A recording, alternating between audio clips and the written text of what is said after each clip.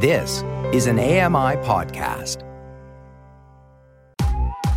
I'm Kelly McDonald. I'm Ramya Amadin, and this is Kelly and Ramya.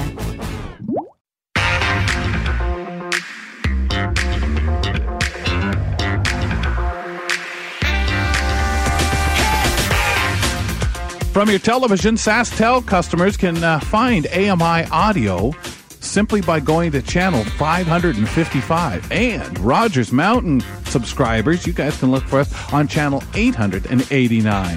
Visit ami.ca/audio for a list of channel locations in your area. Kelly McDonald here with you on a Friday. Welcome back to the program. A lot ahead.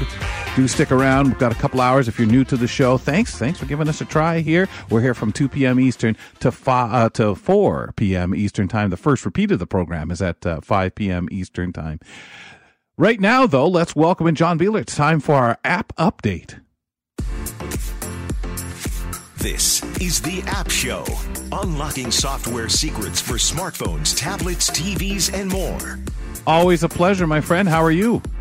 I'm doing good. How are you?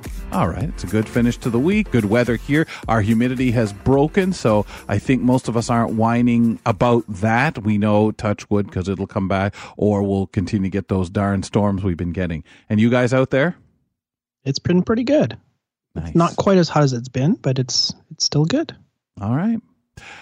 Everybody looks forward to getting a chance to talk about technology with you, apps, whatever direction you take us in. But this is one of those. Sometimes we get these stories and you're just like, I don't want to hear this stuff, especially as it's ever-changing times. Facebook turns over mother and daughter's chat history to police, resulting in abortion charges. What's going on? Yeah, I wanted to sort of highlight this story because, not because of the abortion angle, which is tragic in a whole bunch of other ways, but more so because of the fact that a lot of people use social media chat systems and direct messaging for everyday conversations. And in Nebraska, a mother and daughter who had talked about having an abortion in a state where that's not allowed, they basically have been arrested because of their chat history that someone tipped off the police to, and Facebook had to turn it over. Now, there's a couple things here that is really interesting. One is that Facebook legally was requested to hand over the chat history. Now, that in itself is pretty commonplace. If there's, a crime or something that seems like it might be a crime, it's not uncommon for the authorities to ask for anything that they can do to help corroborate that. Right. In this particular case, though, they're using Facebook Messenger, which doesn't by default encrypt your messages. And what that means is that the mother and the daughter in this example, their chats would be completely invisible to Facebook or the authorities unless they actually had those people's phones and they were unlocked. So, but the problem is Facebook doesn't enable encryption by default. It's there, but you actually have to turn it on. For each chat that you're having, there's a little padlock icon on the top right corner of Messenger. And if you slide that, it'll lock the conversation, effectively encrypting it. But it's not on by default. And this is something that a lot of privacy groups and people have been asking Facebook to do. It's like, well, why don't you just make it the default? Because partly, I think, because Facebook wants to, look at these chats and say, hey, is there any advertising opportunities in here? To build that profile, as we've always talked about. But the WhatsApp is by Automatic, right? WhatsApp is actually owned by them as well. That's what I was just going to say, but I thought that was Automatic, isn't it? Oh, yeah. Sorry. Yeah, it is. But it's, there's another topic. We'll talk a little bit more about some of the changes they've made on WhatsApp. But yeah, the bottom line is you shouldn't be having any intimate personal conversations in a social media messaging system. So in the past, when Facebook has been asked to do this, have we not seen them? Well, no, we're not turning this and that over. We don't have. It's interesting where the choices will be made. But I think, like you're saying here, it doesn't matter because really folks don't have those kinds of conversations because they can be viewed. if you're okay with whatever you're saying and if that was possible. But when you talk about something, especially in a state or wherever that you know is a crime, don't be into that. If you don't do it. Well, even just talking to a family member about something personal, like medical conditions or financial situations and stuff, like don't use a social media app to have that conversation. Have it on the phone or in person. It's crazy. Not through Twitter. It's nuts because you sit here, exactly. You sit here saying this and wondering how armed are we with our own knowledge. We sit here laughing because, what does the A lady hear us say, or Google, what is being listened, what is being kept and potentially retrieved by another party, whether it be law enforcement, advertisers, whatever. And you start to sit here and realize, there's social media, man. You can socialize, you can chat, but really, folks, imagine yourself still in that crowd or on the bus where people are listening to you. Well, I've always maintained that if you're having a private conversation on a social media platform of any kind, doesn't matter what it is or what they claim, encrypted or not, just assume that somebody there has the ability to read your message or listen to your message. Someone from an administration level, they potentially have access to that private conversation. And if you don't want that, then don't use that system to have that conversation. Right.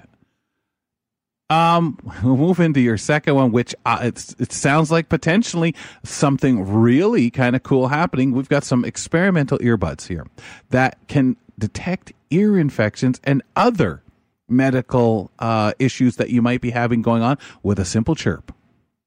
Yeah, this is really cool. Yeah. A company has created something called Ear Health. And this is essentially using off-the-shelf earbuds. They've tweaked the microphones that are common in earbuds to basically listen inward to hear inside your ear. And what they do is they will actually, instead of playing music, they'll make a chirp sound. And not unlike radar or sonar, it'll actually go through and sort of listen and see if it can come across any abnormalities in your ear canal. So stuff like, an earwax buildup that could be hindering your hearing abilities could be detected. The thing is, they have to have like a baseline. So when your ear is in good health, you would have to do this, run a diagnostic test, and then if you encounter a problem, or maybe regularly, these earbuds could be set up so that every time you go to play your music, it does a little quick status check. How's John's ears doing? And it can report back anything that it detects that's an anomalous. And I guess as time goes on, or maybe they're even there now, you could program this talent, the skill of it, to be able to hear things if you have infections. Is there things that happen within, the extra fluid that's there? Wax, you can totally get the idea that it's going to detect that, hey, there's less space here than what there normally is or what there should be. Something's going on, and likely this is what's happening. Do we know how many things that they perceive at this time? And again, the only things I can think of is, like you said, the earwax, the buildup, infection. Do they think there's any further they could go with that? Well, it sounds like they can also detect ruptured eardrums, which you'd probably know. Right. But, there's some other medical conditions I can't even try to pronounce, which are typical, ear infections or inflammation of the middle ear, which can be caused by, say, a sore throat or a cold, those types of things. But what's interesting is that sometimes these things could be early warning signals for other bigger problems. Yes. And because of the fact that they were, fairly successful with this diagnosis accuracy, they had 82.6% diagnosis accuracy with this system. Of trying apparently 92 different test subjects for some that had very specific ear illnesses at the time. So they knew what they were looking for, and they wanted to confirm that the software would actually detect it. And they had 82.6% accuracy, which is pretty great. And then they're going to also apply AI-powered algorithms so that they will continue to improve and be more accurate in detecting these things. It makes sense, doesn't it? Like you're looking at a certain kind of space. You're looking at really what things could be detected that are there. And, you know, whether it's early ear damage from blaring your music or anything like that, there's that definite, there's a change here. Whether that knows exactly what it's likely to be, a buildup of wax or something like that, as I'm sure sometimes the algorithm could tell you that. Other times it's see someone. I'm sure would be the prompt you get. See an ear specialist because something's not right in here. And I think that again we go so much on. Well, I hear a cracking in my ear. Or I hear this and that. And if this thing could detect something starting early, or just stuff that a lot of time people don't know about hearing loss, such as to wax or something, just because you don't notice the decline. That's right, because it's so gradual. Yeah, that's really amazing. Okay, WhatsApp. You mentioned it earlier. We had a few things here, and we've got a bit of list. They announced some screenshot blocking and more privacy features. Yeah, these are some interesting updates to WhatsApp that I think most users will welcome. One is that you can now choose who can see you when you're online. So the problem is when you send a message, if the other party is online, you know they're online, you know they've seen the message, but they're not responding to you. Are they ignoring you? You know, those types of questions pop up. So now you can actually be sort of hidden or offline to those users unless you want to be. Also, and this is a common problem that seems to bite politicians a lot, is you can actually now turn on a feature that will prevent someone from taking a screenshot of your messages. So you have that ability to sort of make your messages more private. Wow. And then, you know, this is a common problem, especially if you get added to a group without your, opting in. Right. Being able to leave a group silently so it doesn't alert everybody in the group that you just left. Although the admins will still be alerted. So that's, you know, if it's like a family Facebook or a WhatsApp group and you leave the family, then, you know, the parents will be notified or whoever set up the group. But that seems like a good feature as well. Yeah, I like that one. I think that is useful. The one that of course, not something I would be doing is taking screenshots and stuff like that, I guess. But that's, especially on a platform like that, I understand the use of it in other areas. If you're having tech problems or someone says, get me a screenshot of what's happening, of course. But which one for you of the stuff you've seen, what you've mentioned, is the most important? That last one, you think? Well, leaving a group silently, that's, I mean, I think it depends on the context of the group. Yes. You know, does it matter? Like I get added to groups all the time and it's usually from a spammy perspective. And I'm like, okay, great. So I can just leave this and no one's going to be upset. But I think being able to choose who can see when you're online. So if you want to sort of go in and check your messages sort of on the sly, that's a great feature. And then being able to prevent others from taking screenshots of your messages that you've said. Again, it depends on what you're talking about, but you know, like going back to the Facebook Messenger and the abortion ladies, that would prevent that from happening as well, right? You know, because those screenshots wouldn't get out to the authorities and about their conversations if that's how it was shared with them. So with WhatsApp or Facebook, one of the things that I'm in the privileged position of sitting here listening to you tell us about these updates. How do generally people know about them? Is there often something that comes across letting you know, hey, there have been some changes, go read it? Do people really bother? Because that's where I hesitate thinking, how do we really get people to note these things are here? Some of these, like you say, are pretty important.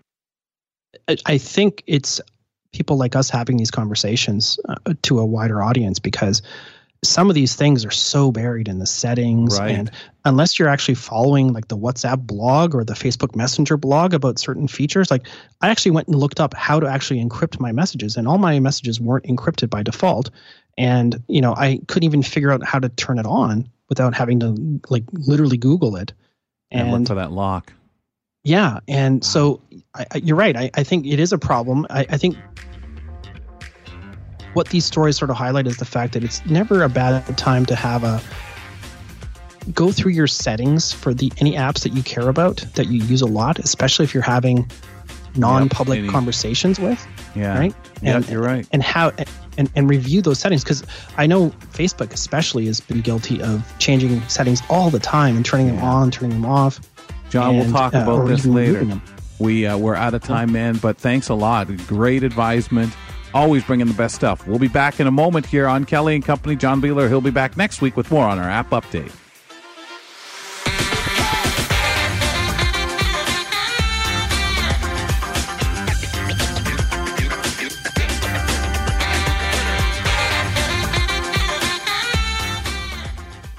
Hi, I'm Red Sail, inviting you to download the latest episode of My Life in Books, where internationally acclaimed authors discuss their lives, their work, and 3 books that have resonated with them.